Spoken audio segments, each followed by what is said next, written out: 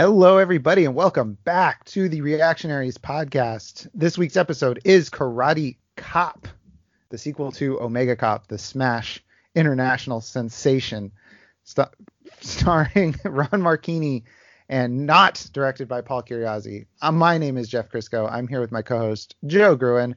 Joe, we are now 3 movies into the Marchini Cinematic Universe. How are you doing? Jeff, I'm doing great. How about you? I got the Solar Madness. Which is not a problem in this one, I guess. Did you stand too close to the windowsill? I thought I was okay, but I was in the middle of the room. It just touched my hand.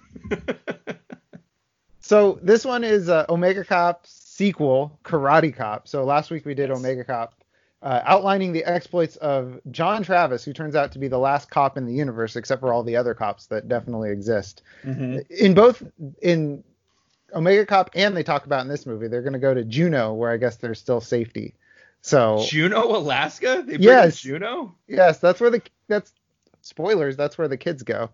Oh, okay. Because I knew they were talking about one up north. I never heard Juneau, though. Yeah, it was Juneau. I was like, are they just trying to get back to Montana? I thought they had that figured out. John Travis. This is Montana, I guess. Right. I don't know. It's not north enough. So, Joe, we have to loop back because I made some amazing discoveries about Omega Cop this week.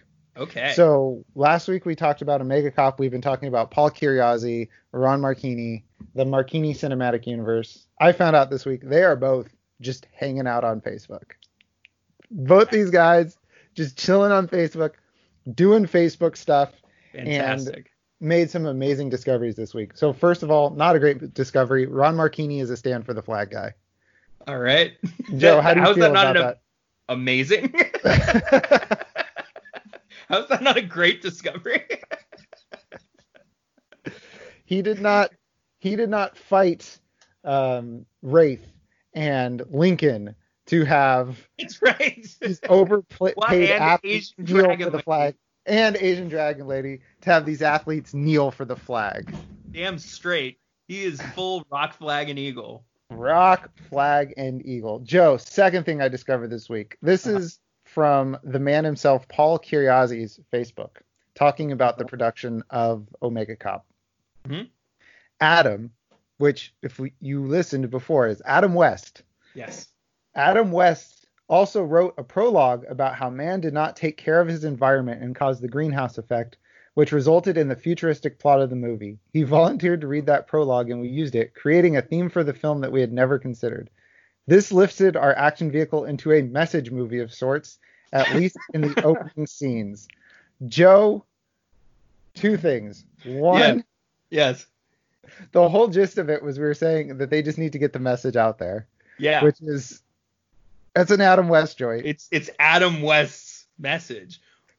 2, Adam West actually cared about this movie, gave points, gave tips, wrote parts of the script, and that was the performance that he turned in. Yeah, right.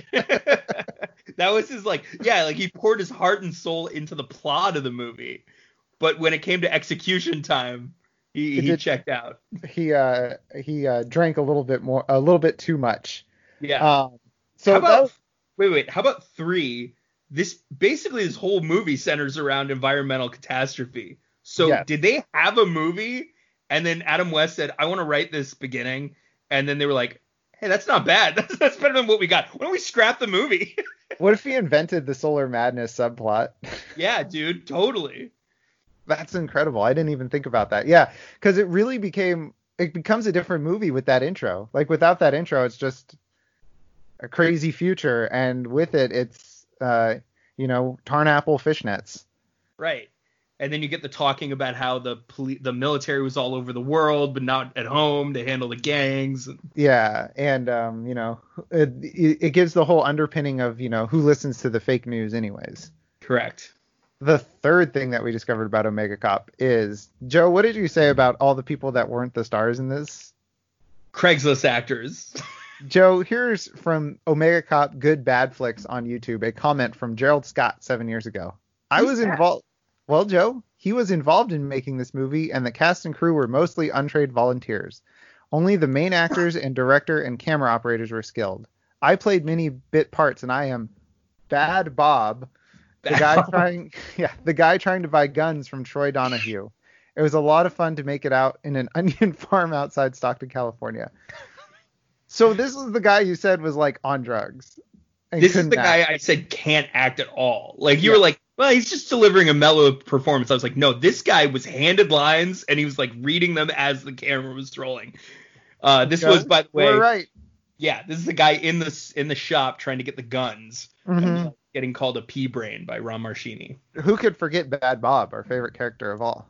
Bad Bob, probably the third favorite character, but he's up there. There's Christian Bale. Yes.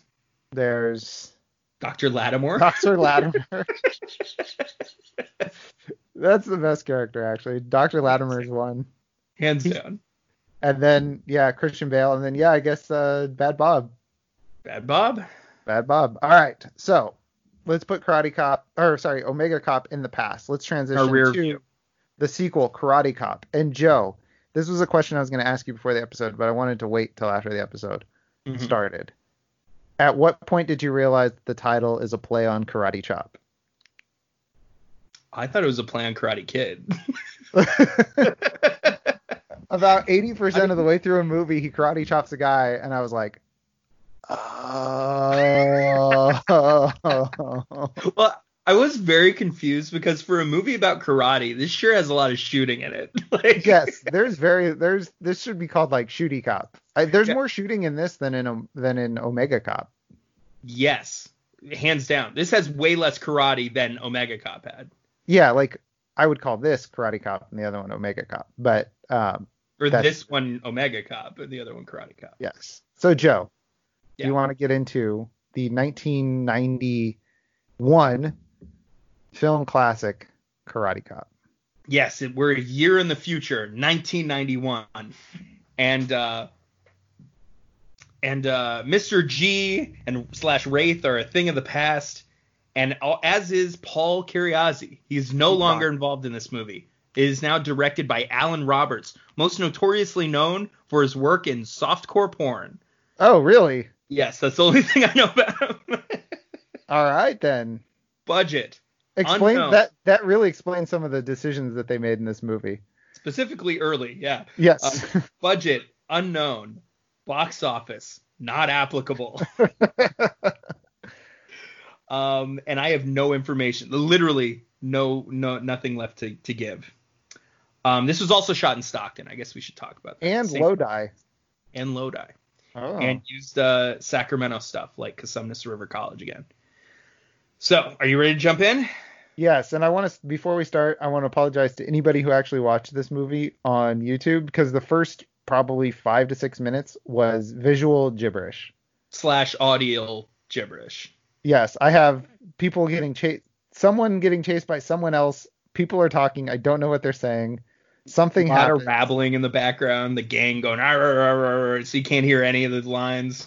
Yeah, real bad quality transfer. And there is a better quality out there, because I saw, after looking at it, there was somebody did a compilation of all of his kills in Karate Cop, and it was in perfect quality.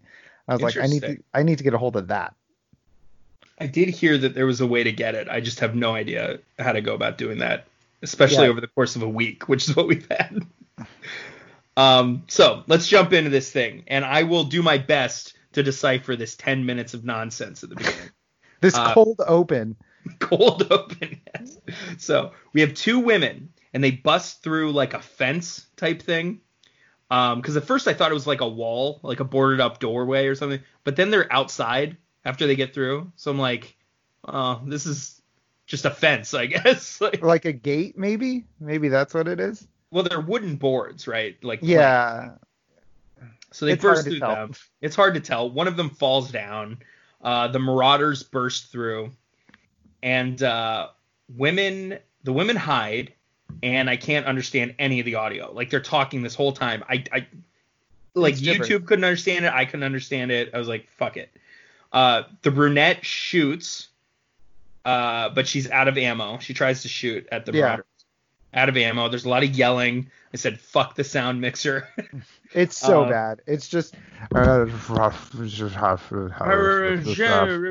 you hear... in the background. So then the blonde decides to come out, and she twirls a chain above her head, and she fights the bad guys to do something. While the brunette skates. She heads out. So I finally make out my first word of the film. One of the bad guys says bitch. Then I finally make out my first sentence of the film. The bad guy says, I'm going to shit and come in your mouth, bitch. I did not catch that, Joe. Quite a way to open. Yeah, go back, listen to it. He definitely says that. We call this a cold open, but I think this open starts pretty hot. It's a little warm. A little hot Carl. Yeah. So the blonde girl takes out 3 of the guys before she's stabbed to death and beaten to death as well. By a guy who listens to Dr. Fauci. They're all wearing their coronavirus masks. Yes, that's a good point. Way ahead of its time. Way ahead of their time. 30 years ahead of the pandemic. Well, last one was about, hey, we need to pay attention to environmental catastrophe. This one is we need to pay attention to pandemics, I guess. It's just all about getting the information out there, Joe. Correct. Yeah. And boy, does it. Also, the brunette is getting chased by ISIS for some reason again. Yeah.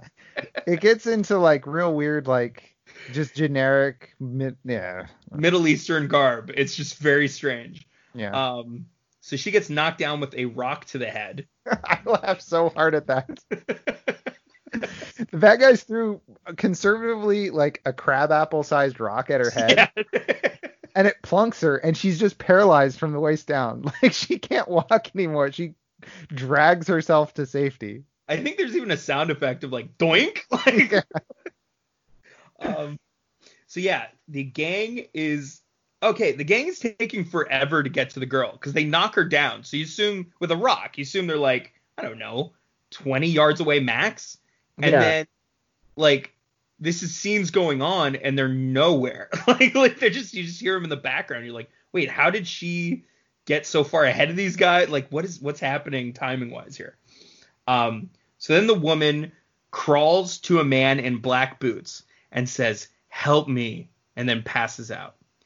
And then the gang pursues her in the shed, and we hear like cheesy punching sound effects, like, and then they kind of like fall out of the shed, right? Mm-hmm.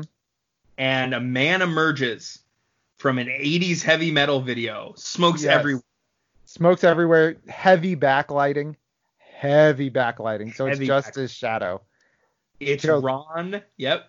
I was gonna say, could this be Ron, Death Machine, John Travis, Marchini? It's Ron Marchini. Yes. Oh my God, Joe. Ron Marchini. I mean John Travis. Yeah. Are you shocked? I'm shocked. I am shocked. I didn't know he was gonna be in this movie. So Travis then says, "Can I help you guys?" And the gang member says, "Out of our way. We want the girl." Joe, does the girl want to play anymore? Travis says, "I don't think she wants to play anymore." The gang member says, "Well, what about you?" I really think Ron Marchini did his own punch-up on the lines in this movie because he has a lot of one-liners like that. Yeah, well, I said beggars can't be choosers, I guess. Yeah. It is the apocalypse. Then Travis says, if you want to play, you'll have to pay.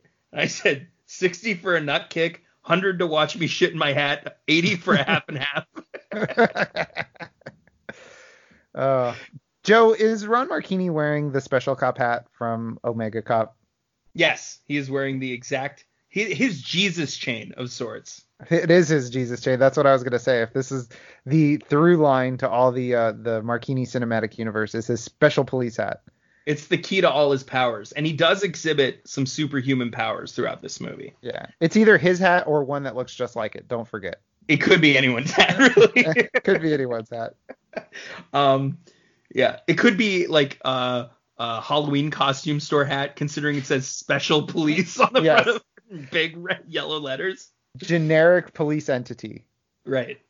So Travis is kicking everyone's ass with a staff, like a wooden staff, I think. Yeah, he's getting his Donatello on. If he was because an the Ninja video Turtle. quality still sucks for some reason, where I can't make everything out. Then the final guy charges him with a knife. Travis nods and motions with a hand. You know that like, come get it motion.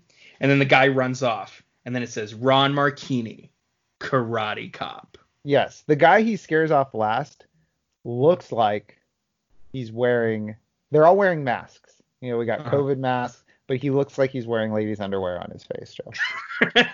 Is he the one that has like the Phantom of the Opera half of his face? No, he has like, it's like a thin triangle covering like his nose and mouth. Okay, yeah. It looks like he's wearing ladies' underwear, Joe.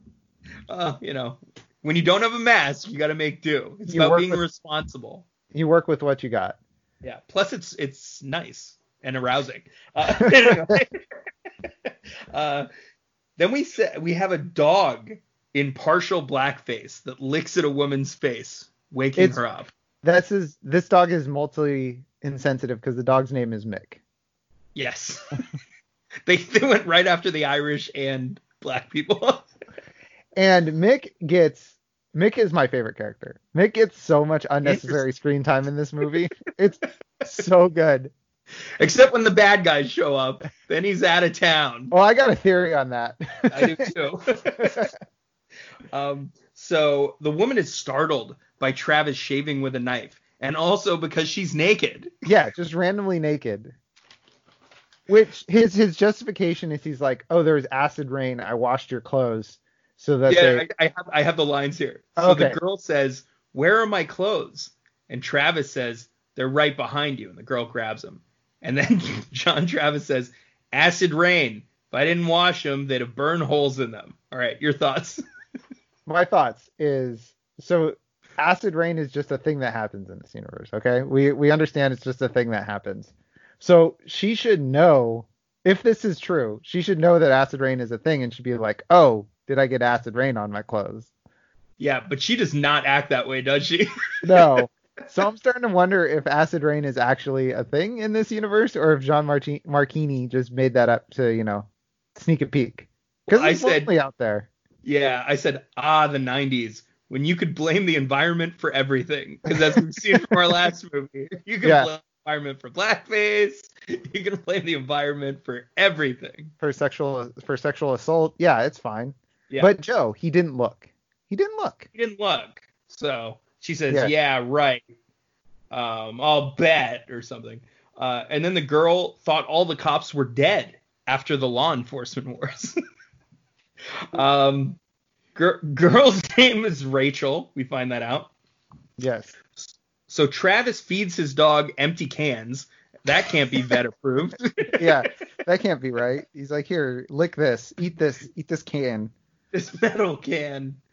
And then the girl offers Travis a hot meal for a ride home, further complicating the laws of Marchinian economics. Yep, and he runs this by the smartest person in the entire movie. Yeah, I said Travis checks with his financial advisor, Mick the dog. Mick barks, it's a deal. It's a deal. Mick's his attorney. Yeah, Mick covers a lot of the behind the scenes stuff in Ron Marchini's life. All the things he doesn't have time to deal with because he's out kicking ass. Yeah, Mick was the one who saved all the Filipino stuntman money to fund death machines to make this whole project go. Yeah, and while Ron actually has his name on the credits as a writer, it's really just mostly Mick. He goes the Ben Affleck Matt Damon thing. He's like he goes into the room and he's like, Omega Cop, okay, Barati Cop. He's just on the typewriter. Right. What is Barati Cop? He hits his nose, bad dog. Okay, so we are in a car, right? They're driving, and the Marauders shut down the streets with dumpsters. They block them off, and so Travis, Rachel, and Mick all bail from the car. And we get a lot of shots of how Mick feels about this coming up. It was like they were like, okay, we can't film these at the same time. Just do a lot of shots of the dog reacting. Right. There's a lot of shots of Mick just because the mob is they're blocking off access with dumpsters and all this stuff to to corner him, and the dog is very concerned about it. We know how he feels. Very concerned, yes. So the Marauders light a suicide cart, and they roll it toward them. Okay, it's like an explosive shopping cart. And then Travis blows it with a double-barreled shotgun. And then Travis and Rachel run, okay? Noticeably, it's only them. Rachel says, "Where's the dog?" And Travis says, "He always disappears when there's trouble." Okay, my theory? Yeah, what's your theory? He's not a well-trainable dog, and this is how you explain your way out of it. That was my theory. I was like, or they can't get the dog to pay attention to what's going on for more than 30 seconds at a time, so they just film it when it's just sitting there to splice it in. Right. Yeah, when he's just sitting there and there's someone like dangling like a ball in their face. Like... But yeah, I want to know how many takes they did with trying to get the dog to run with them before they were just like, forget it. Dude, forget it.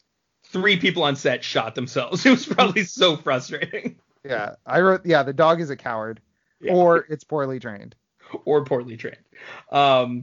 Yeah, I said he can't follow simple blocking instructions. So then we get introduced to Snaker.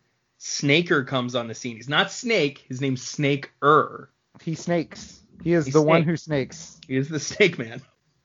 And he's the mutant gang leader with a whip and a speech impediment.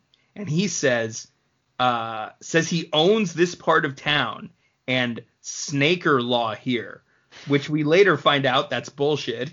Yeah, he's a crony. He's a total crony. He's like a mega lackey. Also, Snaker's got a bit of a gut. I don't know if you noticed that. Like Snaker's okay shape up top, but then like once you get past the nipples, really falls apart like underneath. He doesn't do core work. No core work whatsoever. So he gets his ass kicked pretty quick by John the Man Travis. And Travis and Rachel escape. Yeah. And then real quick. So Snaker. Yes. He is like special police. All cops are dead. Yes. No. What do you... Oh, yeah, because there's cops in D.C. and New York. There's cops everywhere. But that's not what I want to talk about. Joe, I want to talk about... Snaker's accent is offensive to somebody, but I don't know who. Yeah, good point, yeah. It's like kind of Latino, but then kind of something else. Like... It's kind of like Latino mixed with like Southeast Asian. Yeah, that's a good point. It's offensive to somebody. Yeah, mixed with somebody, but I don't know who. So, Joe, Snaker. Uh-huh. Snaker played by Michael E. Barstow. I told you, or Michael E. Bristow, sorry. I told you this is somebody whose work you're familiar with, but he's not a big character, or a big actor. Okay. He starred in 3 movies. He was in 1986 Jungle Wolf as Agent Murphy. Okay. He was in 1991's Karate Cop as Snaker. And he was in 1990's Omega Cop as Raccoon Face. This is Raccoon Face? This is Raccoon Face, Joe. Whoa. Between this and Bobby Moynihan coming back, the gang's all back together. I think they made a solid choice keeping him away from the blackface without dialogue. No, actually, I think it was much better in Omega Cop because he goes way over the top with the dialogue in this movie. It's like uncomfortable. Yeah. He goes ham. So, all right, back to the movie, Joe. Okay, so Travis and Rachel, they reach her compound, and the fence is electrified, and the automatic gate is broken, so they just go right underneath it. Right under the electrified fence. Which actually, I had to watch it twice. They do like turn it off. There's like, she has a little remote and you can hear they're like, pew, and then they go under it, and then she boop when she clicks it again.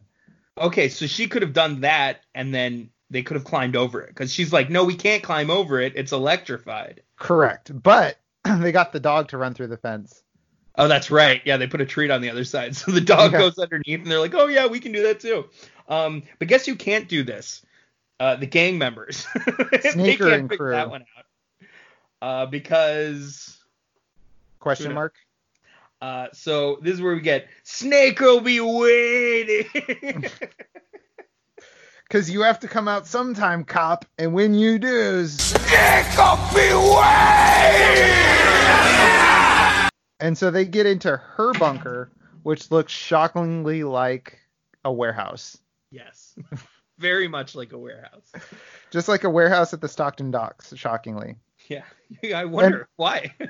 The best part about you have to come out sometime, and when you do, Snake will be waiting, is Snake's gang and Snaker immediately leave. Yes. They're like, we'll be here when you get out here. I don't even really want to be here many more minutes. Yeah. They're like, all right, we'll give them 5 minutes, and then we're out of here. Snake up away! Then at 2 minutes, they're like, all right, let's just leave. Yeah, they're not coming. Like there's the second in command that's like, come on, Snaker, they're not coming. You know they're not coming. Yeah. So then we get Travis, and he meets the Lost Boys, aka the Freebies, and they're all holding weapons. They're all wielding weapons at him. So that's a warm welcome.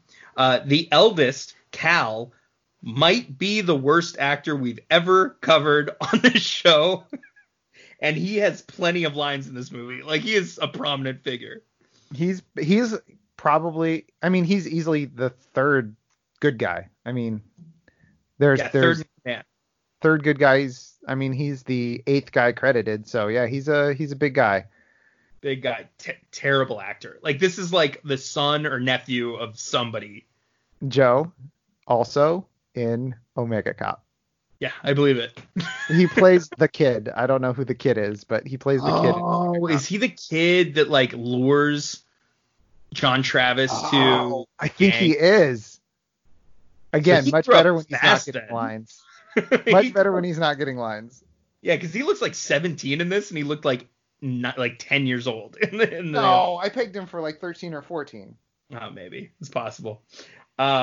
So Rachel tells all the kids that the other woman that's been taking care of them is dead.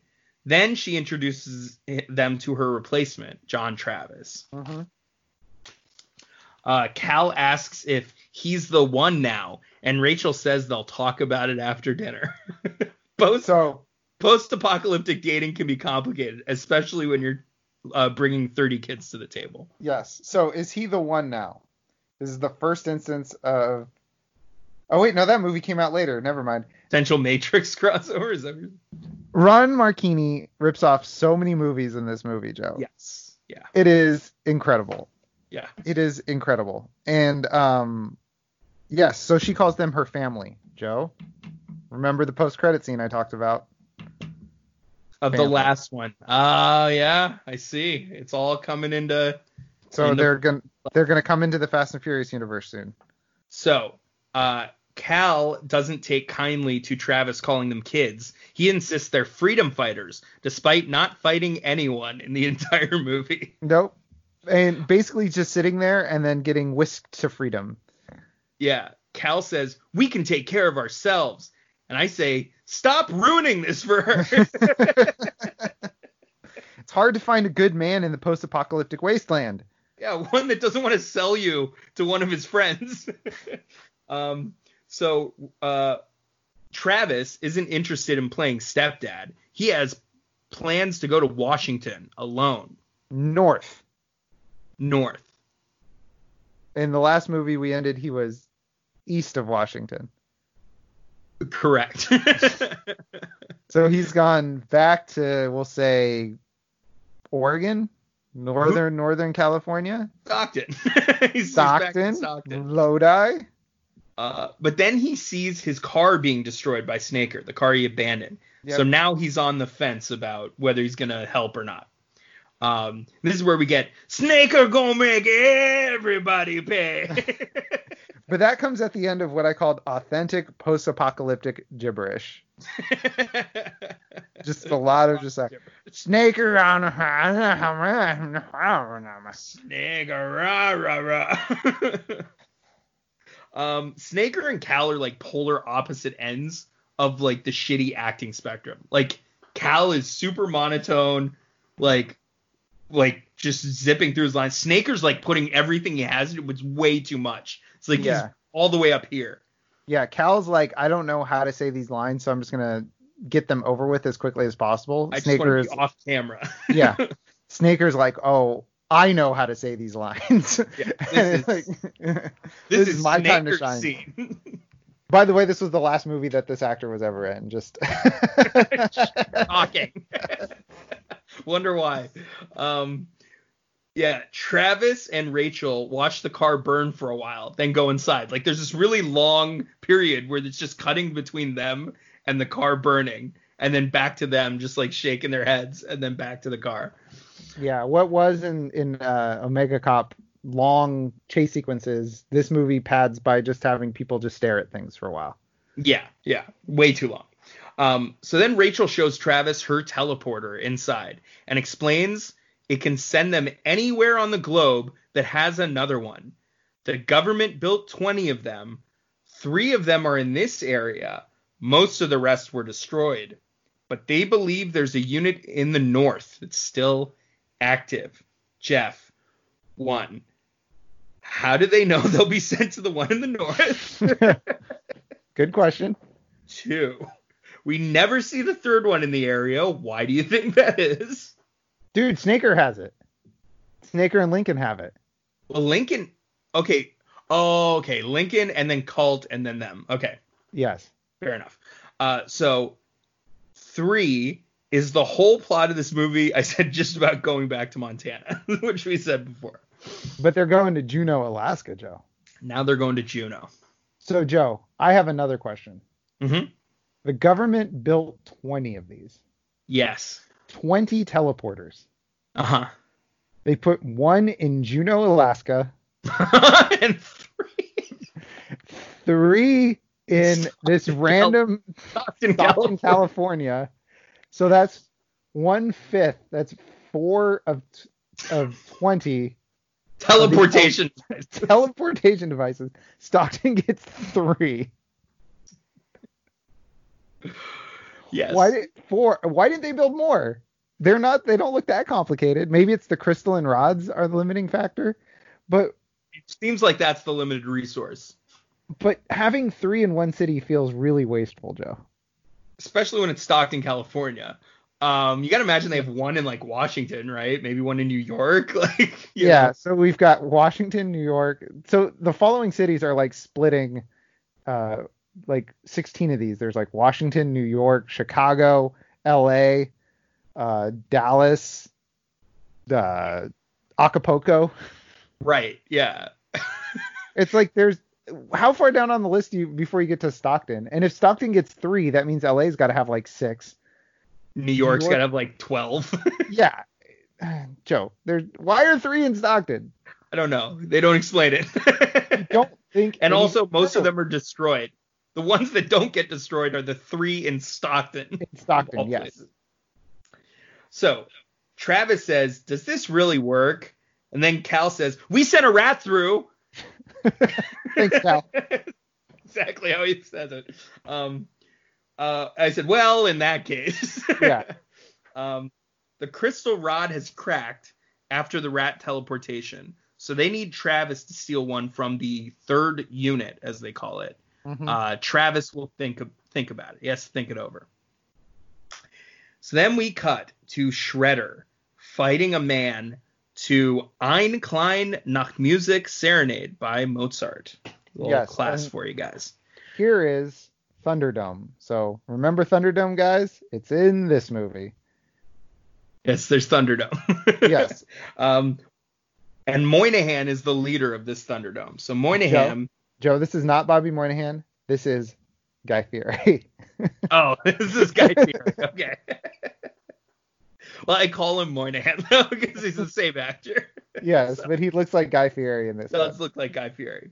So he has learned his lessons from his time as a henchman in the last film. He berates Snaker for losing the girl, just as it was done to him. Yes, the chain of screaming. Joe, I know where this movie takes place. Where? So Juneau has a teleporter. Uh-huh. Flavor Town gets 3. Flavor Town? Because that's Guy Fieri's thing. He's going to take you to Flavor Town. Yeah. Well, there's something called Train Town in here. That gets mentioned once. Jackass Junction. Yeah. So Snaker has a new cat face makeup thing going on. He's got cat face now. And Moynihan's woman ridicules Snaker as an average man, which I don't know.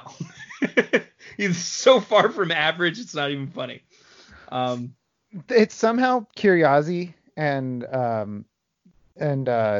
Marchini. Every movie they do, their depiction of women gets worse and dumber every single time. Remember, Paul Kaye's not involved in this. That's right. Curiosity. This isn't on Curiosity. This one's on Marchini. But it's like this is where we really get to see what is Marchini and what is Curiosity. Because any slacking in this film is Curiosity. Anything still present is Marchini. So the weird treatment of women is Marchini. Marchini 100%. Yeah. Yeah. So Shredder gets thumbs down, which apparently means breaking a man's back. Yes.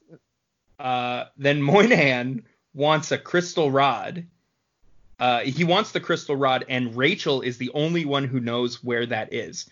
So he also wants Travis dead, and he wants a freebie to teach them a lesson, quote unquote. Then Shredder fights another man, and he gets another thumbs down, and this time it means breaking a man's arm. Yeah. So I guess a thumbs down is amazing. Thumbs down can mean pretty much anything in this universe except what it usually means, which is death. Which is death, yeah. Well, Shredder's fighting style. By the way, we call this guy Shredder because he's probably 6.5 feet tall, about shirtless, wearing like football pads and a helmet, and that's it. Without a shirt underneath, football pads, helmet, just like Shredder. It's like an Asian style helmet. Yeah, so that's why we call him Shredder. Also, the first time we see him fight in this fight, he just takes his fist and just conks a guy on the head, and the guy just goes down. Yeah. He just fist on the top of the head, like Little Bunny Foo-Foo style. Right. Just bopping him on the head. Bopping him on the head. Joe, let's tease the people. Okay. Shredder has the best reveal of the entire movie. This movie has one of the best reveals of all time. Yes. Hands down, like undisputed, one of the best reveals ever. Top 10 greatest reveals of all time. And I didn't. You saw this ahead of me, and you were like, Jeff, I need you to watch this. I can't contain myself. Yeah, this was like the night before we were gonna do the pod, and I was like, Jeff, you need to watch it. I was just like, you need to. I get it. It's boring for like an hour and 15 minutes, but like you need to make it to an hour and 15. Yeah, this movie, I texted you. I was 23 minutes in. I had paused it 3 times to go do something else. To like come up with things to do. Yes, I think so. I went downstairs and I like loaded some like bubble water into the fridge that we had in the garage, and I that was tough. I need to take a nap. Yeah. It's like, let me play with the dog for a little bit. Yeah, you're like, hey Frankie, I haven't spent a lot of time with you lately. You want to do something? Frankie's like, no. No, you watch your stupid action movie. You can't use me to get out of this. So yeah, then we go to the compound, back to Rachel's compound. And Rachel gifts a motorcycle to Travis for helping. Mm-hmm. And then Cal says, Rachel, it's Lincoln and his goons. And then Rachel gives the same reaction as she would give if like an ex-boyfriend just texted her. You know, like this again. What, Lincoln? And then Lincoln's got Tess. Oh no. Yeah, how did this happen? Tess. Not Tess. It's like there's a big scene missing. Right. He's like, get me these children that are under lock and key under Rachel and Ron Marchini's watchful eye. And it's like, how do we do that? It's like, scene missing. Okay, now they have her. Right. And also, like, I imagine somewhere in there's an establishing scene of like getting to know Tess, so we give a shit. Tess. Travis says, who are they? And then Rachel says, they're so-called unification soldiers. They're led by Lincoln. He's the one I told you about. He's trying to take over everything. And then Cal says, but we're not going to let him do it to us. Okay. Then Rachel says, he uses his scabs to terrorize Train Town. I'm not kidding. Is that what the closed captioning said, was Train Town? I didn't put the closed captioning on, but I heard it clearly as Train Town. I thought it was Trade Town, but I'm going to go with Train Town. It could be Trade Town. Doesn't matter. I'm going to go with Train stupid Town. Name. So then Cal says, we're not afraid. And then Rachel says, his scabs need the drugs. They'll do as they're told. Okay. Joe, it just hit me. Trade Town, okay? Uh-huh. What's a type of trading? Bottles for cans of beans. Bartering. Where is Thunderdome, Joe? It's in Bartertown. Oh, it is? Yeah. I didn't know it was called Bartertown. Interesting. Yeah, because there's the whole Who Runs Bartertown thing. Oh, I missed that. Okay, so this is Trade Town. So interesting. This is just Mad Max. So this is also why, like, Marchinian economics is so prevalent in the first film. It's really to establish why these are called Trade Town, Barter Town. Like, it's a big part of this post-apocalyptic world. So what I want to know, is this part of the Mad Max universe? Because we got Trade Town, which is Barter Town. We got Thunderdome as the form of entertainment. Could be. I think this is part of the Mad Max universe, Joe. Very well could be. I wish I had noticed that and put more of that in my notes. So Rachel begs Travis to do something, but he really just wants to watch this girl die. So yeah. Yeah, he's like, let her go. We've got to do something. We've got to do something. Let her go. We've got to do something. He's just standing there watching, like like pulling up a bag of popcorn. Yeah. Hold on, I want to see how this plays out. So Moynihan sends a message, gives Shredder the thumbs down, and curveball, he breaks Tess's neck. And so finally does something that it's supposed to mean. That it means. Yeah. So okay, now Travis will help. Cal and Mick back inside are getting along. Mick gets so much screen time. I love it. Maybe Cal can pick his brain for some acting tips. That'd be great if they're like running and they're like, Cal always disappears when there's action because they can't get Cal to take stage directions. Where's Cal? Oh yeah, he always takes off when the action comes in. So Travis removes his hat before the ride. Very important. Of course, very important. I said I'm not sure why. He can just steal one from someone else if he loses it. One just like it. Or one just like it. So as he's going to leave, Rachel says to him, "I don't think you're that kind of man." No. I have that right here. That. Okay, yeah. So Travis says, "What makes you think I won't just turn north and keep going?" Rachel says, "Because I don't think you're that kind of man.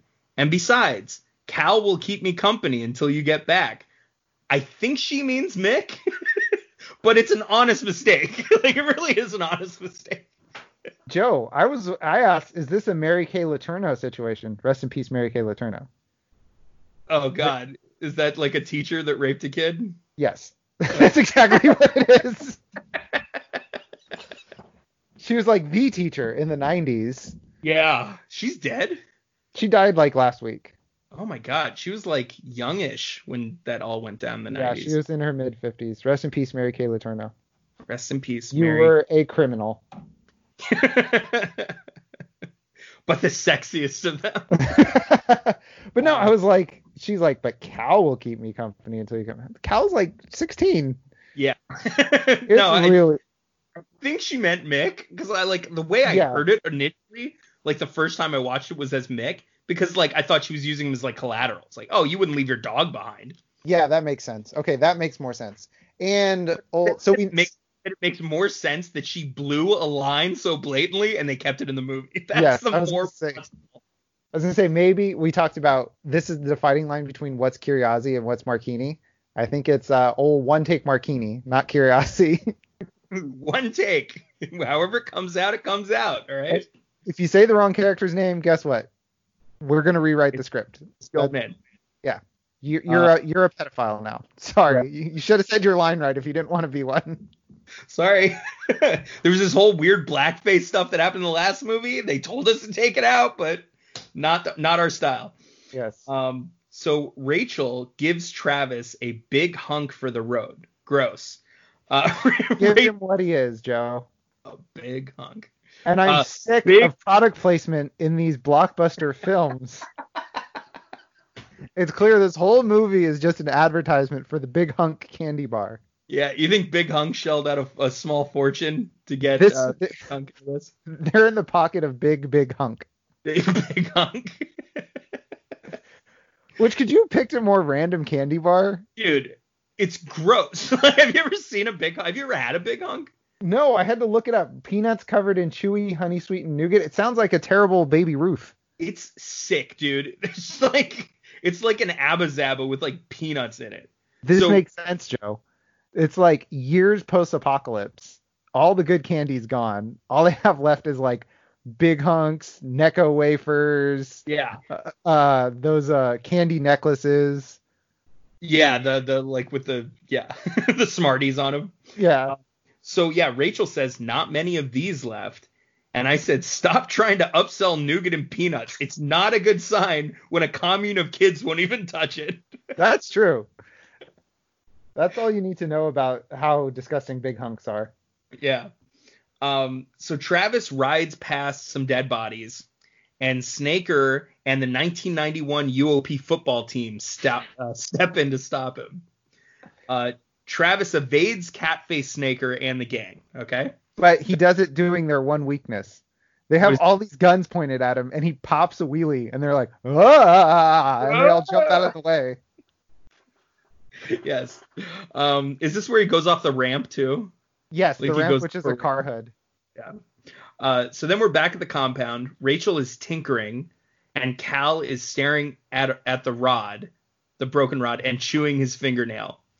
Cal is worried about Travis, who's rocking back and forth, and he's also rocking back and forth. I said, maybe I've got this all wrong. Maybe Cal's autistic, and this kid is nailing this role. Oh, maybe it's a I Am Sam situation. Sam situation, exactly. So then Cal says, "You think he'll make it?" And Rachel says, "If anyone can make it, it's John Travis." Who you just met. Did you see the look she gives after she delivers that line? She's like, "If anyone can make it, it's John Travis." And then she kind of like looks confused, like she's like, "That's his name, right? I think that's his name." Well, or almost like she hadn't seen the line until she was saying it, and then she's like, "Wait, what? Why would my character say that?" Why would I? Yeah, she just met this guy. So far, this is what she knows about John Travis. He beat up a bunch of guys for some reason. Mm-hmm. When she was knocked out, he stripped her naked. Yep. He watched a child die, which is Tess. Yeah, he feeds his dog cans.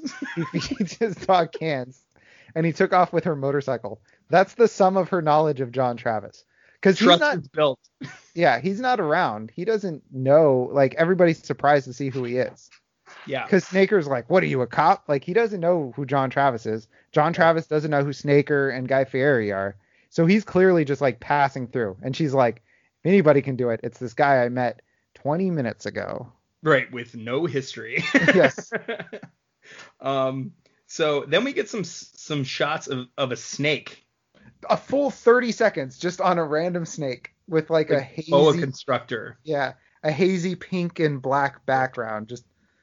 Yeah, and we're like, what's going on here? And then we see Travis riding, cuts back to him riding the bike, and then it cuts back to Moynihan. It's like a profile, and he's like laughing maniacally. He's like, ha ha ha ha ha ha. And then you see his girl in the background with like the snake, dancing, like dancing with the snake. I said, when did this turn into a 90s R&B video? Well, Joe, what did the director used to make? You said softcore porn. He was like, he's like, "I'll do the whole movie for you, but this scene is for me. This is for me." And also Rachel has to be nude one scene. So Travis gets Molotov cocktails thrown at him, and they explode like grenades for some reason. It's incredible. Yeah, they shoot up in the air. It's like at the end of Hobbs and Shaw, where the things are just shooting straight up into the air. That's why I thought they were like a minefield. Yeah, but no, they're throwing Molotov cocktails. This is how they explode, instead of how they actually explode. Which is just spreading fire. Yeah, just a ball of fire. These are shooting up into the air. Right. So Travis pulls up on a sign that says, "Welcome to Hell," which is just the actual sign that greets you when you drive into Stockton. But not the good part of Stockton. Right. So Travis arrives at a building and then removes his helmet and then throws the hat back on. Very important. We've got a grappling hook alert, Jeff. I know. I wrote that down too. Oh, also, sorry, hold on. Before that, it says, "Welcome to Hell, refugee camp. Stops to read a map. Smash cut, normal building." Yes, normal building. Normal building. We did it again, Joe. We drove out of Ceres or Oakdale or one of these small Central Valley cities just back into a regular city. Correct. And then grappling hooks. We get our grappling hook. So Travis is no Hobbs. He needs 2 tries to land the grappling hook in a window. Yes. And this is where he starts to grumble. He's like, "Simple," she said. And I'm like, this is a Fast and the Furious movie, because how do they hype the job in the first one? Simple job, easy money. Simple job. That's in 5. That's Fast 5. Yeah. Yes. Simple job, easy money. Yeah, not so easy. And he doesn't let this go for the whole movie. He's always just like, "Simple job," she said. Yeah, he said. Joe, is Cal young Vince? Discuss. Could be. Definitely could be. Could be Paul Walker with the way he delivers his lines. So Travis descends down a dark stairwell and then comes across a cult worshiping the teleporter. Okay. I hated this cinematography so much, Joe. He goes downstairs, pitch black. Yeah. Then he turns on his flashlight. Then it's like dusk. And then it's still black until the camera angle changes again. And as I said, what is happening? Am I dying? And then we hear this like, yeah, two of them throat singers. Yeah. Worshipping Crystal. Yeah, the teleporter and Crystal, because they have a teleporting device too, and they have like candles all around it. So the cult leader is just rambling in this scene, but it's still more intelligible than the first 5 minutes of dialogue in this movie. Yeah, I put that he's speaking Klingon like a true nerd. Yeah, very much so. And he's growling. And Joe? Yeah. Temple of Doom. Yeah. First ripoff. Well, first Indiana Jones ripoff. First Indiana Jones ripoff in the next 5 minutes. There are 2 in the following 5 minutes of this movie. Yes. So Travis pulls this is where he says Travis pulls an Indiana Jones. And he must replace the rod with a metal pipe so as not to slide it in. Yeah, slide it in. He has to undo the clamps. He has to slide it in now because I guess the clamps are like pressurized. Mm-hmm. Yeah. A lot of technology for like post-apocalyptic world here. Yeah, and he's doing the opening of Raiders of the Lost Ark. Correct. With the golden statue. And I love that he's like, how am I going to take care of these guys? And they just wander away. Yeah. Like Ron Marchini is like, oh man, how am I going to take down these guys? And they're just like, well, let's just all go into the other room and leave this crystal that we were worshiping unattended. I'm sure everything. Yeah, our most valued possession. Yes, that we literally worship. Right. But then not everyone's gone because he gets attacked by a cult member. Mm-hmm. And then I said, did we just get a decent jump scare in this shit movie? Incredible. Because it actually made me like, oh my God. Like, because it's so slow. It really built. I was like, wow. Go back and watch that scene. It's actually not bad. All right. So then the alarm goes off. Travis beats up the cult guy, and the self-destruct is engaged. Mm-hmm. Travis attempts to enter the password, wastes 30 seconds trying to guess the password, then gives up and bails. I don't know why he thought he was going to get a password. Like he was like 0000. Damn. 0001. Damn. 6969. Why would it be that? So then he shoots the gang member. And then Travis says, "Adios, you ugly son of a bitch." And we get a close up of the man's face. He's not mutated.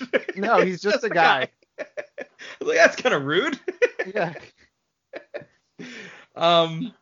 So and this is another time where Ron Marchini did some punch up on his lines, I think, where she says immediate evacuation is strongly suggested, which is on a readout and is what the woman is saying over the speaker. And then he goes, "You're telling me."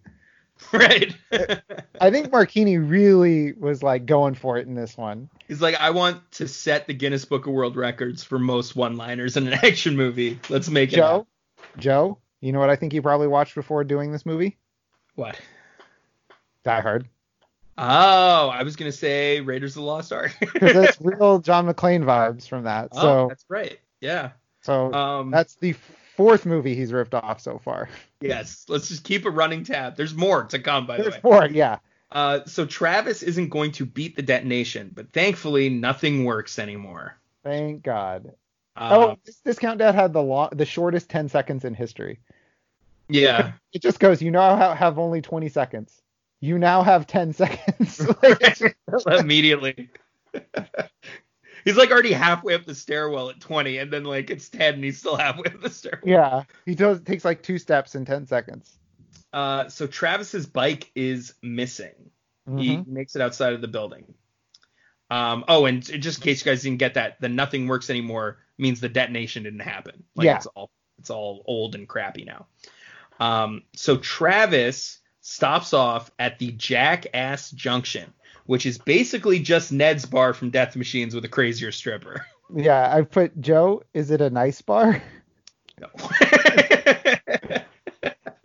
This scene is why I told you to not look at the how the actors are credited, because David Carradine is Dad.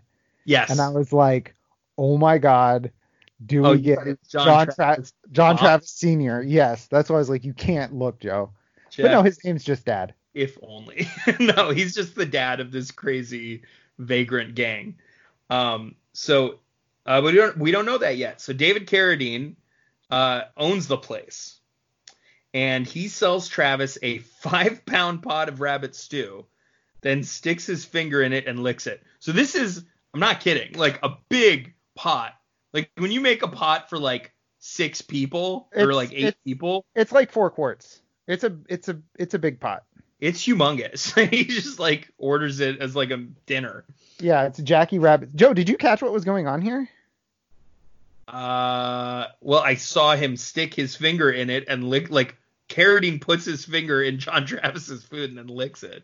Well, he's like, what's in this? And he's like, Jackie Rabbit stew. What's in this? Jackie Rabbit stew. Smells interesting. I told you it's the best food around. Joe, they're cannibals, dude.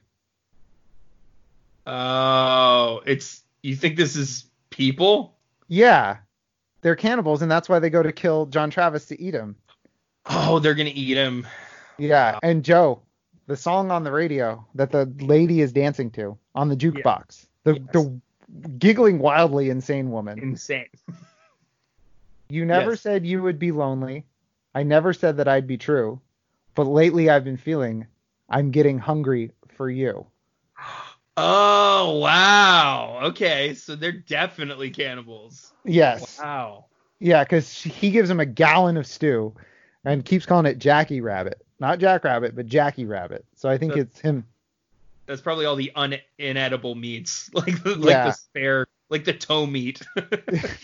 He calls it the best food around, though, the toe meat. Right.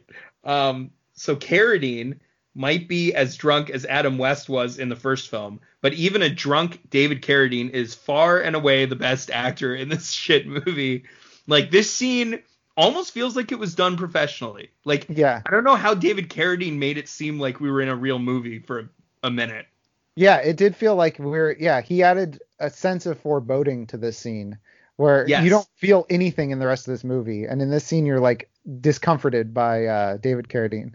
Yeah, and then like the reveal when even the reveal where he points the gun at John Travis from off screen, I thought was really interesting. Like Travis whips around to like do some business, like beat up some people, and then you see Carradine like a gun and a hand come from off screen. I was like, boy, it's like Tarantino almost shot this. This is really impressive. I wonder if the director was like, why don't we do this? And David Carradine's like, why don't we do this? And because David Carradine has made movies before. Real movies. Yeah. You know what worked in these movies that actually made money? Yeah. So I guess that counts as ripping off movies, because David Carradine was like, well, why don't we do this in a real way? Right. Yeah. So we found out David Carradine's name is Dad. And so Dad holds a gun to Travis's head. Dad says, what was it we was talking about? And then Travis says, the price. And then Dad says, oh, yeah, I figure keys to that motorcycle I got parked out back.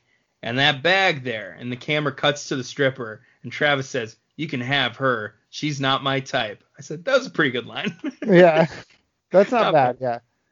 So then the dad looks away for a second, and Travis knocks the gun away. Keep in mind, Travis has his back turned to him, so I don't know how he knew he turned his head, but he does. It's Karate Cop, man. Weird, like, psychic powers. He might have his hat on here. I'm not sure. Travis then shoots the dad with the shotgun, takes out everyone else, and then rejects the stripper on the way out. Yep. And Joe, do you know what song is that? As he's leaving, my stomach is growling and I'm getting real hungry for you. Oh, interesting. And the lady is a psycho, because what does she say to him? Hey, fella, you want to dance? Right. And he says, my feet are tired. My feet are killing me. And she says, and everybody else. Right. You know how there is a love story in the middle of Death Machines? Yeah. There's like a competent movie being made just here. In this scene. In this part of Karate Cop. There is a competent not quality, but a competently put together movie in this scene. Yes, and it has to be carried because then it goes immediately to shit right after. Off the rails right away.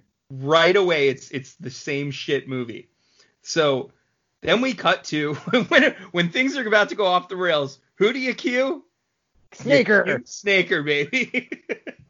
Snaker spots Travis on some binoculars, and he sets up a wire trap, right? Ties him to two not pendulums, what do you call those? Those big, you know what I'm talking about. Oh my God, what's the word? It's anchored on both sides. We'll just say that. It's anchored on both sides. Yeah. It's daytime now, by the way. It's just nighttime. It's daytime now. It's complete daytime. Travis gets knocked off the bike, and then he's swarmed by gang members. Then the Snaker lets out a Joker laugh. Yeah, I put Snaker laughs maniacally. So then Travis shoots everyone.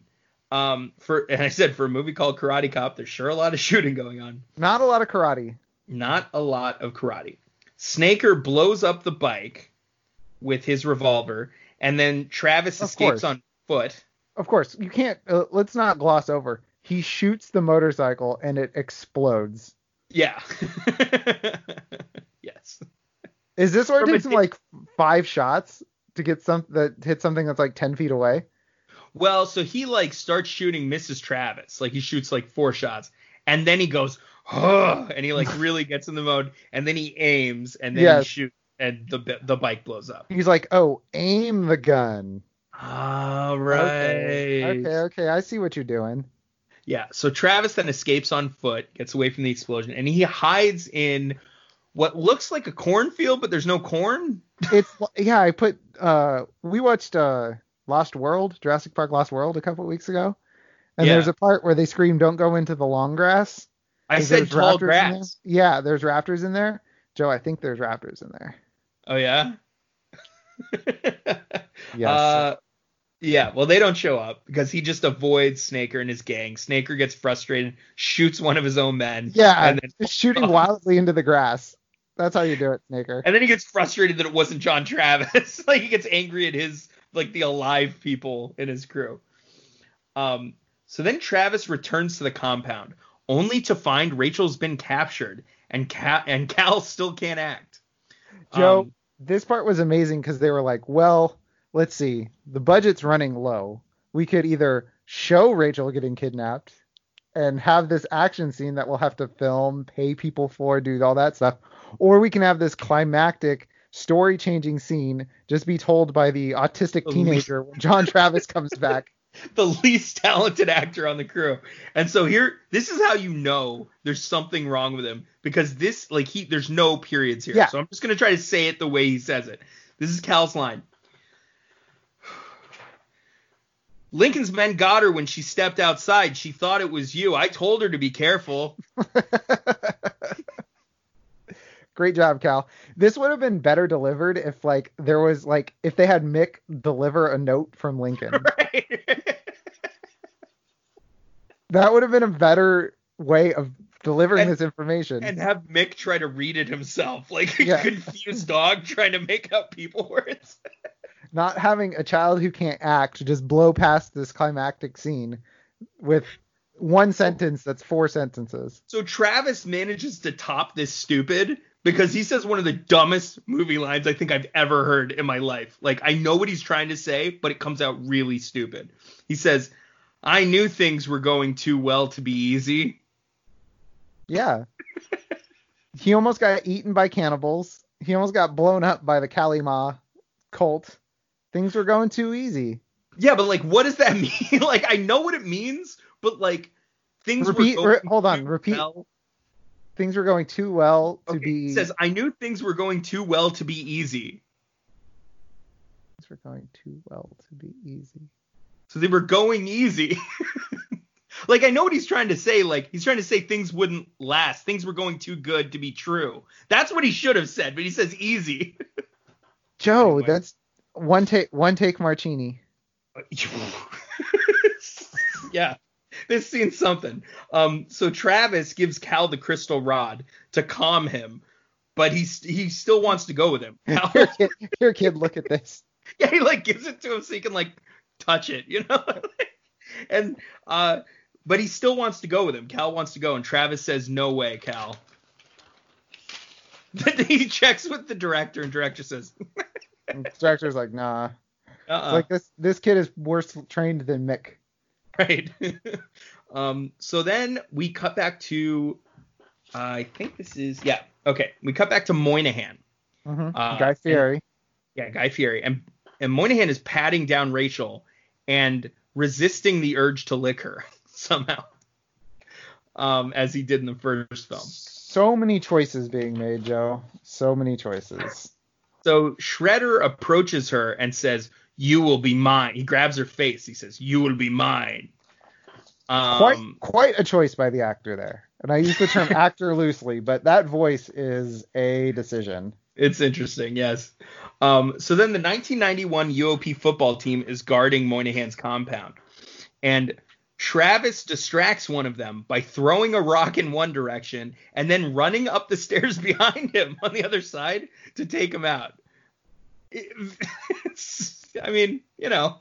Just amazing decisions being made. Just amazing. Yeah, I like at this point, like I really can't believe what I'm watching here. It's just crazy. Yeah, and I wanted to know how many, like, did they get a surplus lacrosse helmet thing? Because everybody has these helmets. They're not quite football helmets. I think they're lacrosse helmets. I didn't know that lacrosse helmets had those bars. I think so. I thought they were closer to like the leather helmets. No, they do have the bars. Okay, so it could be lacrosse helmets. So most of the guards are watching two men engaged in Mortal Kombat, and Travis disguises himself with one of the helmets. Yeah, he puts on the world's most amazing disguise, a helmet. It's a huge helmet too. It's not one of the small ones. It's like a bulky helmet. Yeah, and we joke about this helmet, but we know that these helmets can obscure something very important for the whole movie. Yeah, that's another tease. Yes. Yeah, at this point we're very confused. It's like, why the helmets? What the key? I'm telling you, this movie is not what it is without the helmets. Yes. So Moynihan's woman, and you know, just so we don't get canceled here, it says like Lincoln's woman. That's her title. Yeah. Dana Bentley is credited as Lincoln's woman. This woman has it's like his slave person. Right, but she gets some lines. She seems to have a little bit of sway. So she taunts Rachel and keeps her on a leash. And I said, so we're up to 3 George Lucas movies ripped off. Yep. I put Rachel is Slave Leia, but in a dress. Yes, a gold sequence dress. Yep. So a man in football pads wins his match and awaits his prize. This is the one you said looked like a svelte Stan Van Gundy. Yep, this is skinny Stan Van, and you can't convince me otherwise. Well, I kind of thought it looked like Kevin Nealon with a porn mustache if you threw him in the gym for a year. All right, I could see that too. So Moynihan summons Shredder to fight him before he can claim his prize. And the prize is Rachel. And he does what's almost a Nazi salute. Wait, who does this? Shredder does? No, Guy Fieri, Lincoln. Oh, he does He goes not. like he crosses his arm like he's about to do a Sig Heil, but then he like stops and goes at like a 3/4 like Black Power fist. But it's a straight on shot, so I was like, did he just Sig Heil? It's interesting. That's kind of that's like a microcosm for what's been going on in these last two movies. It's like trying to be progressive or covering, like, there's racism, seething racism underneath the surface, and yet it's trying to put on the image of being progressive, like the icing of progressiveness. Yeah, it's supposed to be the like this just generic like hit your chest, fist up thing that they do in a lot of post-apocalyptic movies, but Lincoln goes real like he straightened his arm a little too much. Right. A little too much. And I had to rewind it. I was like, okay, he didn't do a Sig Heil, but it's very close. Yeah, a close call. Yeah. So we can continue watching, thankfully. So Moynihan's woman then says, ooh, I wonder if the rest of him is as big and ugly. So and then she laughs. Got a big ugly wiener? Ugly wiener. I said, well, that's just rude. He's standing right there. They do a lot of shaming in this movie of people that are standing just right there. Yeah, a lot of body shaming. So Moynihan decides to up the ante on this fight. He electrifies the fence. Mm-hmm. And they actually show it. It's not like with the oh no, this fence is electrified, let me turn it off. Pew! Right. They actually like show the fence getting electrified, which when he said electrify the fence, I was like, are they just gonna like press a button? It goes like boop. It's electrified, but no, they actually show it, which was nice. They show like the sparks. Right. So this is, by the way, this is the bar that this movie has to cross. Then I'm like, that was good. They showed sparks. They actually were like, oh, okay, there was actually electricity there. Got it. Okay. They cared enough to try. Yeah. It wasn't just in the characters' heads. Right. So both Moynihan and his woman repeat their inconsequential lines from earlier. Moynihan's woman says, what did I say about the best was yet to come? And then Moynihan says, I told you the fun was just beginning. I told you. This is all, the champion of Flavortown. Shredder is going to fight. So Shredder beats up on the football pad, or he says, I said Shredder beats up on football pads a bit, then gets the thumbs down from Moynihan. Will he, A, perform a back break, B, perform an arm break, C, perform a neck break, or D, none of the above? Well, I know the answer, Joe. Let's give the people at home a moment to think. All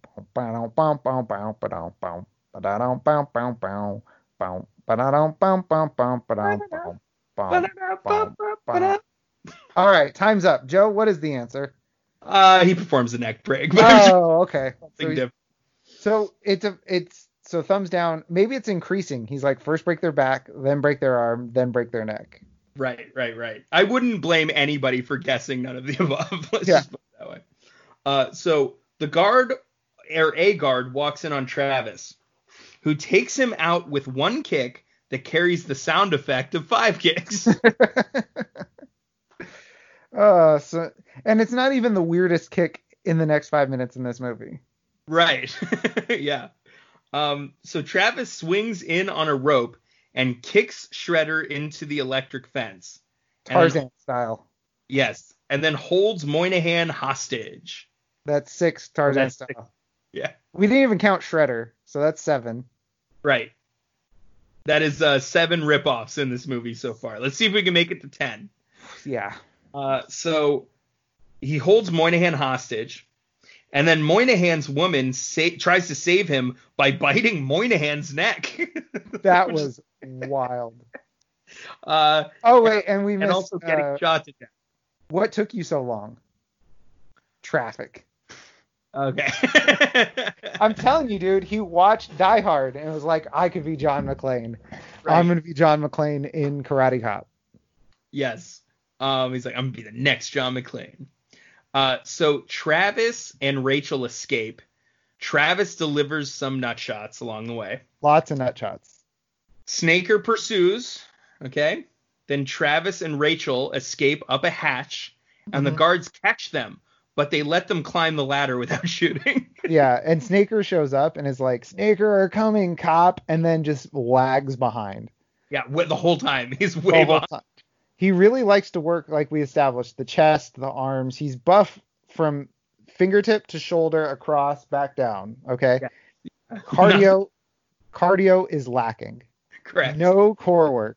He's got to lug that big fucking belly around. Dude, you can't just do chest work and call it a day. You can't do chest tries bys and call it a day.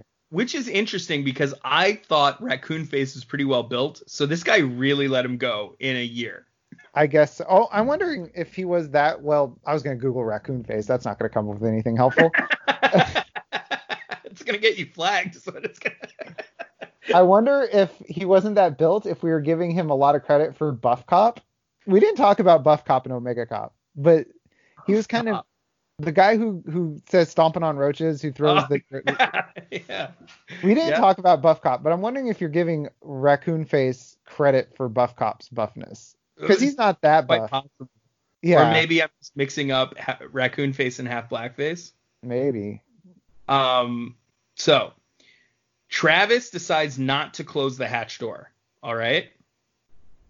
For some reason. Of course not. That would be too easy. I said, how big is this fucking roof? Snaker and guards can't seem to track down Travis, even with people shooting at him from below. Yes. So the people that are following him can't find him, but random passersby know exactly where he is. Yeah, they're like looking under air vents and stuff, and I'm like, how did they not just see him? Like, it's crazy. Joe, they're pretty stupid. So Travis has Rachel jump rooftops, and he gets shot when he tries.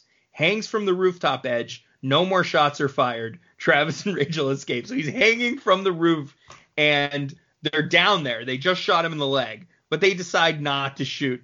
They're going to be sporting.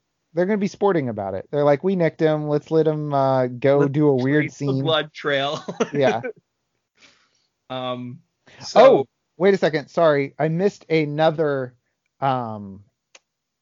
ripoff. Uh-huh. Because she says, I'd rather make out with a mutant hog. Rachel says that. Yeah. And he says that can be arranged. That is in Star Wars. She says, I think it's I'd rather make out with a Wookiee. And Han says that can be arranged. Oh my God. Are you shitting me? That's 8. That is a clear ripoff. Yeah. That's 8. All right. We're getting ever closer to 10. Let's see if we can get there. We're back at the compound. Okay. Travis heats up an X-Acto knife and cuts an X on his wound. Which, by the way, he does this. He puts his whole hand in the flame holding these things, right. These tools. He just sticks his whole hand in the flame to do it. That's because this is one of the most badass scenes of all time. Because after he cuts this X in his wound, he heats up pliers and then digs into his bullet wound. Yeah. Pulls out the bullet. Then, Jeff, he uses fucking gunpowder to cauterize his own wound. Fucking gunpowder. Totally unnecessary, but also totally badass. Very cool. Well, let's see. Gunpowder cauterizes wound is from Rambo. I thought this whole scene was from Rambo. So it is. He uses gunpowder in Rambo? That's 9. I always thought that the cauterization, whenever I see a cauterization scene, it's where they heat up some metal thing, like a knife or pliers, and just press it and apply it to the wound. Yeah. So I was like, why didn't he just do that? Why did he use the gunpowder? That's crazy. Yep, Rambo 3, which came out in 1988. So that is... This is really Ron Marchini's love letter to 80s action movies. Yes, it is. This could just be parody, and we could be the assholes here. Yeah. So Rachel... Ron Marchini's like, I put all the great humor lines in there. Right. How did all you not great know zingers. This joke? So Rachel then creeps on Travis while he's sleeping. Yeah, really creepy. Okay, next morning, we have Jeff, if we don't get one more reference in the next 30 minutes, we don't deserve to do this podcast anymore because there's a lot that goes on here. So many. Next morning, we get scientist Rachel, who's preparing the crystal rod. And you know she's a scientist because she has a white lab coat and glasses. Yep. She was a damsel in distress before, but now she's all business. This is her profession, Jeff. Yes. So Moynihan I was gonna say she didn't go to Stockton Community College for 2 years to get disrespected. So anyway, Moynihan and the gang are coming, and Travis says, "How long before you're ready?" Rachel says, "About 30 minutes. Keep in mind, she's literally just turning clamps as this is going on. I assume there's some sort of calibration and like something. I assume she has to calibrate. That's my thought. Because yeah, she's just clamping this in and it's like, we're done. Like turning them in and out and like unclamping and clamping. And then so Travis says, "You've got about 10 if we're lucky." So then he gets them to gather all the freebies in the room. And Rachel wastes some time pinching her finger in the wrench somehow. Yeah. Ladies and tools, am I right? Am I right? Jeff, you've wrenched something before, yes? I have never put my finger in. I got it caught between the wrench and the nut that I was hurting. I've literally never injured myself with a wrench. It's one of the easiest things to use. Joe, anyway. we missed the reference 10. It's the biggest and most blatant one. We didn't count it. Okay. Star Trek teleporter pad. There you go. 10. Put it 10. We hit the 10 mark. There it is. Wow. This is officially a parody. Yeah. So Moynihan knocks down the electric fence. I said that was easy. Yeah, they just drove through it with the Jeep that they had before. That they were like, let us in, or else we'll kill Tess. And they had this Jeep before. They could have just driven through it. Just driven right through. Then Rachel starts sending freebies into the abyss. Looks relieved when they don't get vaporized. Or they do get vaporized. We don't know. We don't know. We just know that they disappear. It's just something. They're not there anymore. So Travis tells Rachel and Cal to go without him because someone has to stay back and defeat Moynihan, and he promises to come and find them later. Cal finally nails the pacing of a line. He says, "Travis, you take care of yourself." That's a ripoff of somebody. Let's just throw it in there. That's a yeah, that's something. So Moynihan then storms in with the football team. And Moynihan says, "We meet again. Surprised?" I said, "No, he's been shooting at you for the last 10 minutes. Yeah, he knew you were there. It would be really weird if he was surprised. Yeah. So then Moynihan seems excited by the prospect of stealing Rachel's compound. What it lacks in Death Pit, it makes up for in clean water and a working teleporter. But he forgot about one thing. John Travis. Moynihan said... And that's what he says. You forgot one thing. Me. Yeah. Come on, John Travis McClane. So then Moynihan says, "Get him, but don't kill him. We need the code." That was great. I said, can't he just get that from Rachel? Like, she's gonna be right there. They're like, we need the iron trap brain of John Travis to help us with this, not the woman scientist who we kidnapped after we did the crystal, could have tortured and gotten the code out of, but no, we didn't think to do that then. Yeah, I'm thinking like they have him strapped to a chair and they're like torturing him. They're like, "All right, what's the code?" And he's like 00000. He's like 00001. He's like, how long are we going to do this, Ron or John? And he's like, well, it really depends on what the answer is, because I don't know what it is. So somewhere between 0000 and 9999. I was never really good with multiples. You're going to have to figure this out on your own. So yeah, Rachel and Cal get transported.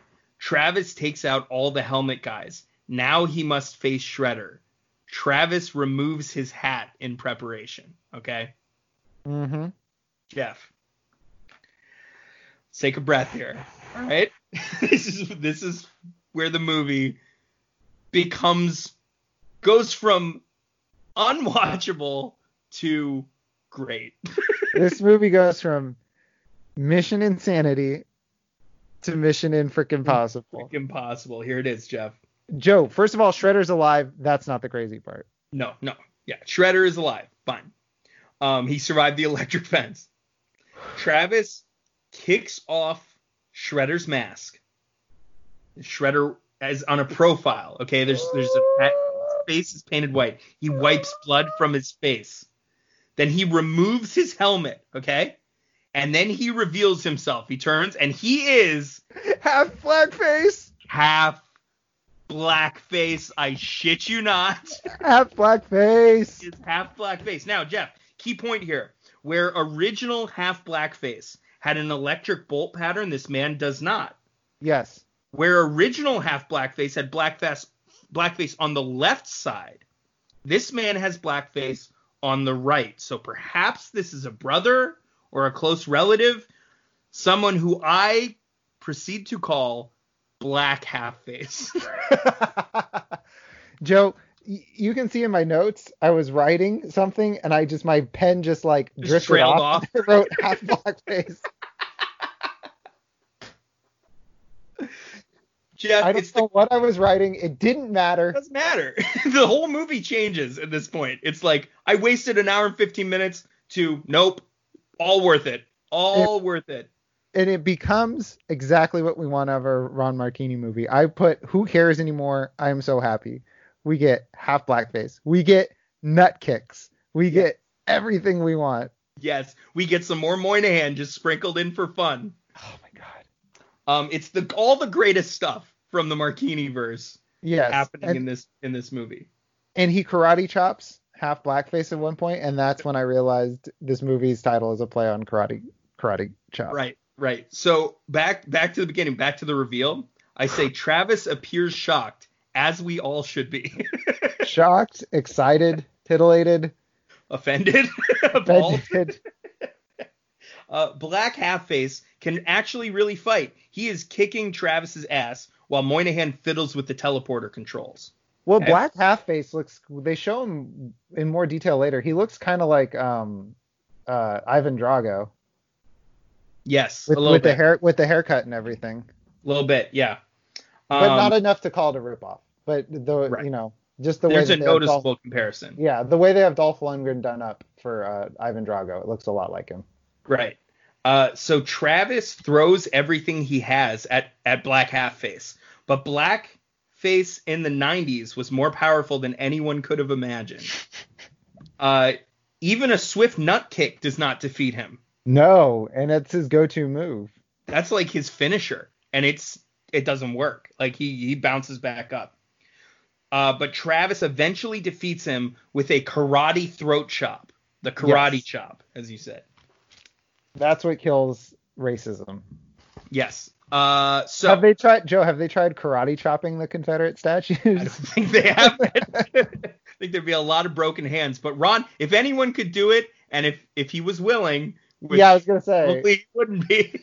Let me ask him. I can ask him on Facebook. Scam him. He's just hanging out on Facebook.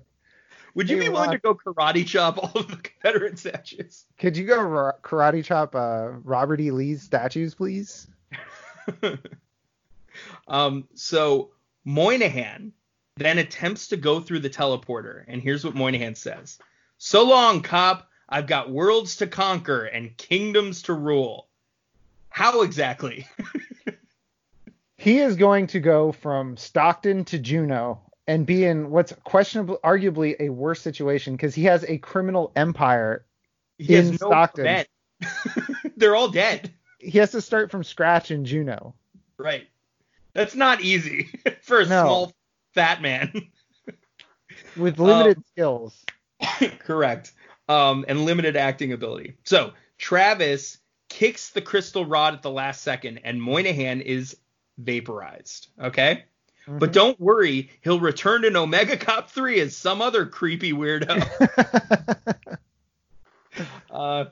Travis says, maybe has his best line of the film. He says, assholes to ashes, dictators to dust. You know, he was so proud of that line. He was so proud, Joe. He was beaming. Yeah. So the circuit box blows behind him. Alarm is sounded. Self-destruct is initiated. Remember, he can't go through the teleporter. He just blew the rod. So Travis retrieves his hat, okay, and then escapes the building. Then we see a hand slowly creeping toward a dead guard's gun. Travis escapes the building, calls to Mick, who does not respond. Nope. Black Half-Face is alive. What? The guy who survived an electric fence can also survive a karate chop? Karate chop to the throat. And he is lining up a shot from the window at Travis. Okay? The timer runs out. There's no explosion. Travis does a little callback. He rips off his own movie. Says, yes. Nothing works. And then Travis applies hat to head. And as he does so, Black Half-Face puts his finger on the trigger, but the building explodes. Okay? Yes. And hold on. This countdown, it ripped off a movie, but I can't figure out what movie it is. I think it's Spaceballs, but I'm not sure. Because at the end of the countdown, okay, the countdown says, before the explosion, have a nice day. That is in something. Huh. But I cannot remember what it is. Could be. Yeah. That sounded familiar while I was watching. That's why I thought it was like Spaceballs. It seems like something from a parody movie, which lends credence to the fact this is a parody movie. Yeah, maybe even like a Naked Gun movie or something. Yeah, it's like a Naked Gun or an Airplane or a Spaceballs, something like that. Totally. But yeah, after the countdown, it says have a nice day. And I don't know if this counts. He goes out of his way to get his hat. Indiana Jones does that a lot. I don't know if that counts. I'm not counting it. Dude, actually, that's really good. I think that definitely counts for sure. All right. So that's all 3 Indiana Jones movies, we'll say then. Yes. 3 Indiana Jones, 2 Star Wars, Star Trek, Rambo, Mad Max. Any action movie you can think of from the 90s, 80s, or from the 80s and beyond. So Black Half-Face lies dead in the rubble. The black half of his face is exposed and the eyes are wide open, reminding all of us that the key to defeating racism in Hollywood is by facing it head on, eyes open. Not like half blackface who died, showing us the white half of his face. With his eyes closed. With his eyes closed. So, Travis emerges from the rubble. He's okay. Mick is okay. But most important, his hat is okay. He is special police, Joe.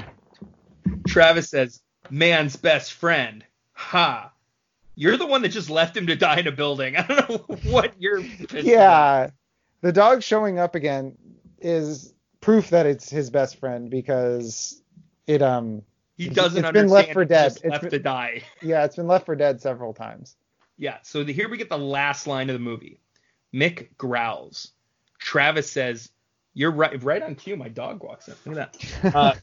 Travis says, you're right, Mick. Food is the first priority. And then he, I think, feeds him the big hunk. Then he says, it could be, which I don't think dogs are supposed to eat, but I don't think anyone's supposed to eat those. But then he says, come on, let's go find Rachel and the rest of the freebies. Wow. And we get some terrible 90s love ballad called Forever. I'll just read you the chorus. Forever, forever, I shine the light that will burn forever, forever, forevermore. I will always be with you. Fat guitar solo. Uh-huh. And then, Joe, did you watch all the credits? I watched all the way to the end, and it breaks into like a 9 Inch Nails Lost track at the end. Yeah, I put wild techno music at the end. Like, this song ends, and it's just like a smash cut to this other music that's completely different. There's no crossfade or anything. There's no fade whatsoever. Yeah. So Ronald L. Marchini co-wrote this hunk of shit. That's important to know. And then there's more Stockton and Sack shoutouts, and we get the same shitty trailers at the very end. Just the same shitty trailers as last time, right? From DigiView. Mm-hmm. Okay, Jeff.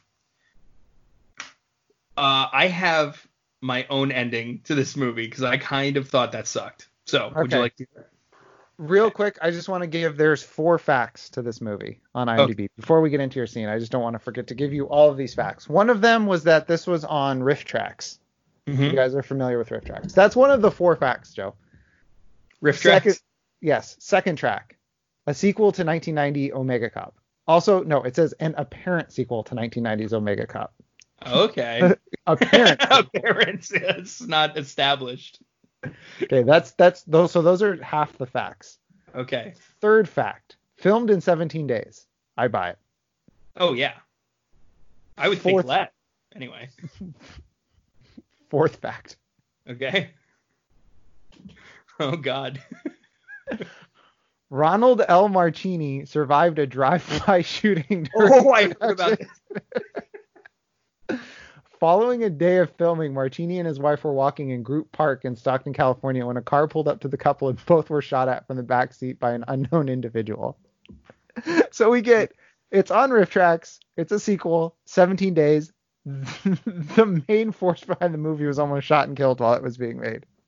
Who'd have thunk? In Stockton, of all places. If you aren't safe in Stockton, you're not safe anywhere. It's the truth. Who loves regional Northern California humor, Joe? We do. Okay, here we go. Here's my ending, Jeff.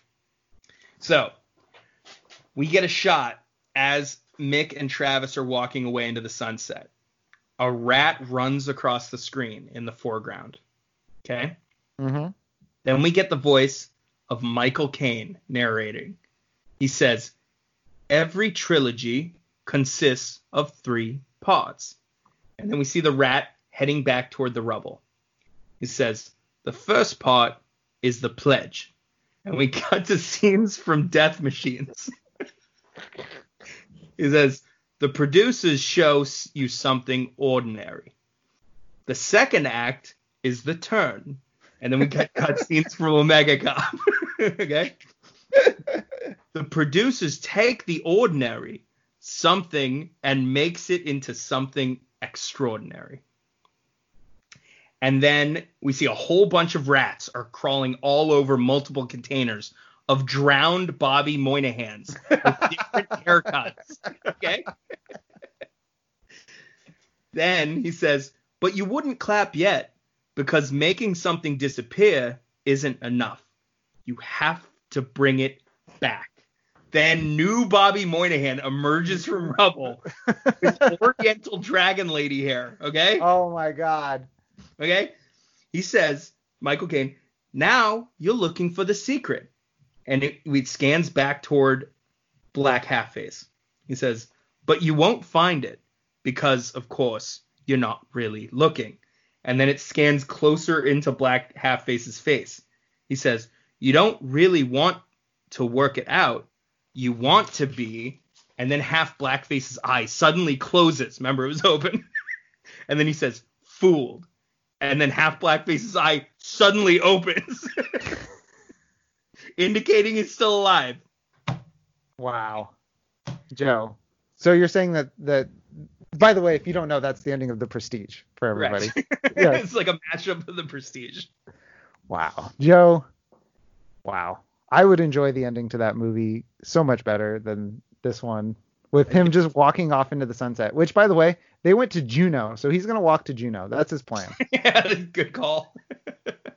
Juneau, Alaska. That's his plan, is to walk to Juneau, Alaska. Uh-huh. So, Joe, the Marchini Cinematic Universe. We're going to take a break. I think that's a good idea. But, Joe, we have to come back. Yes, because watch. There is a series of 4 films. Is that what you're going to say? No, I was going to say we have to watch his last film. Joe, I think we're going to actually watch the entire Marchini Cinematic Universe at this point. Probably will, because there are 4 more films that come before the John Travis films, where he plays somebody named, like, Rob Patterson. It's some awful, like, generic name. But he plays it in 4 separate films, so it's definitely Steve Parrish in Ninja Warriors, Forgotten Warrior, Jungle Wolf, and Return Fire. Jungle Wolf. Wow. Document stealing killer super ninjas are up to no good. A more robust and secure records management system could have discouraged such behavior. I really feel like that's like his office drama movie. He plays like an office guy? That's the description for Ninja Warriors. Interesting. Yes, but Joe, we need to return at some point for a movie called Karate Raider. Okay. Which is Ron Marchini's final movie, 1995. He plays Jake Turner. But the reason that I really feel like we need to watch this movie is I looked at the box and it says Ron Marchini, Joe Estevez, and Burt Ward. Joe, do you know who Burt Ward is? Ward is in this movie? He's Robin. He's Robin. So Adam West was like, you know who you have to work with, Bert, is Ron Marchini. It's been such a pleasant experience for me. I think I'm going to turn you on to my buddy Burt Ward. He lets you write whatever you want. Just be drunk on set. Amazing. I need to watch this just to see what type of behavior Burt Ward gets up to. Dude, for sure. This is amazing that Marchini seems to have a lot of connections. Like, how is he getting these guys? I don't know. It's incredible. I think he's offering them money. I think that's what he's doing because I don't see any reason. Yes. So Joe. He probably uses like 70% of the profit from the, I shouldn't say profit. None of these movies are making profit. But like 70% of the budget goes toward like one actor for 10 minutes. Yeah, I wouldn't be shocked if these were money laundering operations. There's no reason for these movies to exist. Totally. Should we ask Ron Marchini? Can we get him?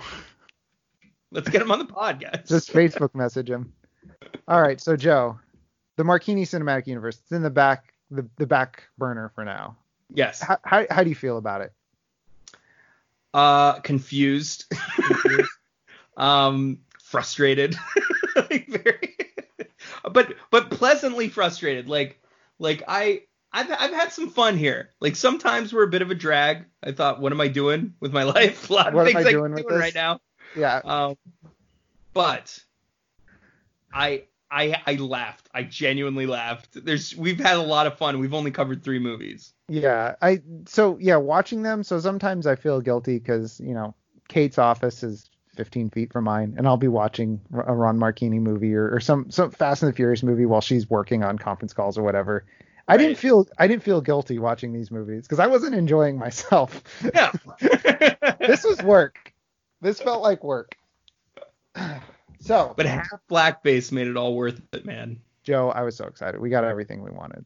So, all right, let's put the Marchini Cinematic Universe behind us for now. We're coming back. We both have MCU movies we want to watch. We've got Marchini Madness. Marchini Madness. Joe, next March. That's when we'll watch the 5 Marchini. I like it. Marchini March. Yeah. Okay, let's hope we remember that. But next week's movie, Joe, it's on Netflix. So nobody has to, or at least it was on Netflix. I hope it still is, because I am not paying money for this movie.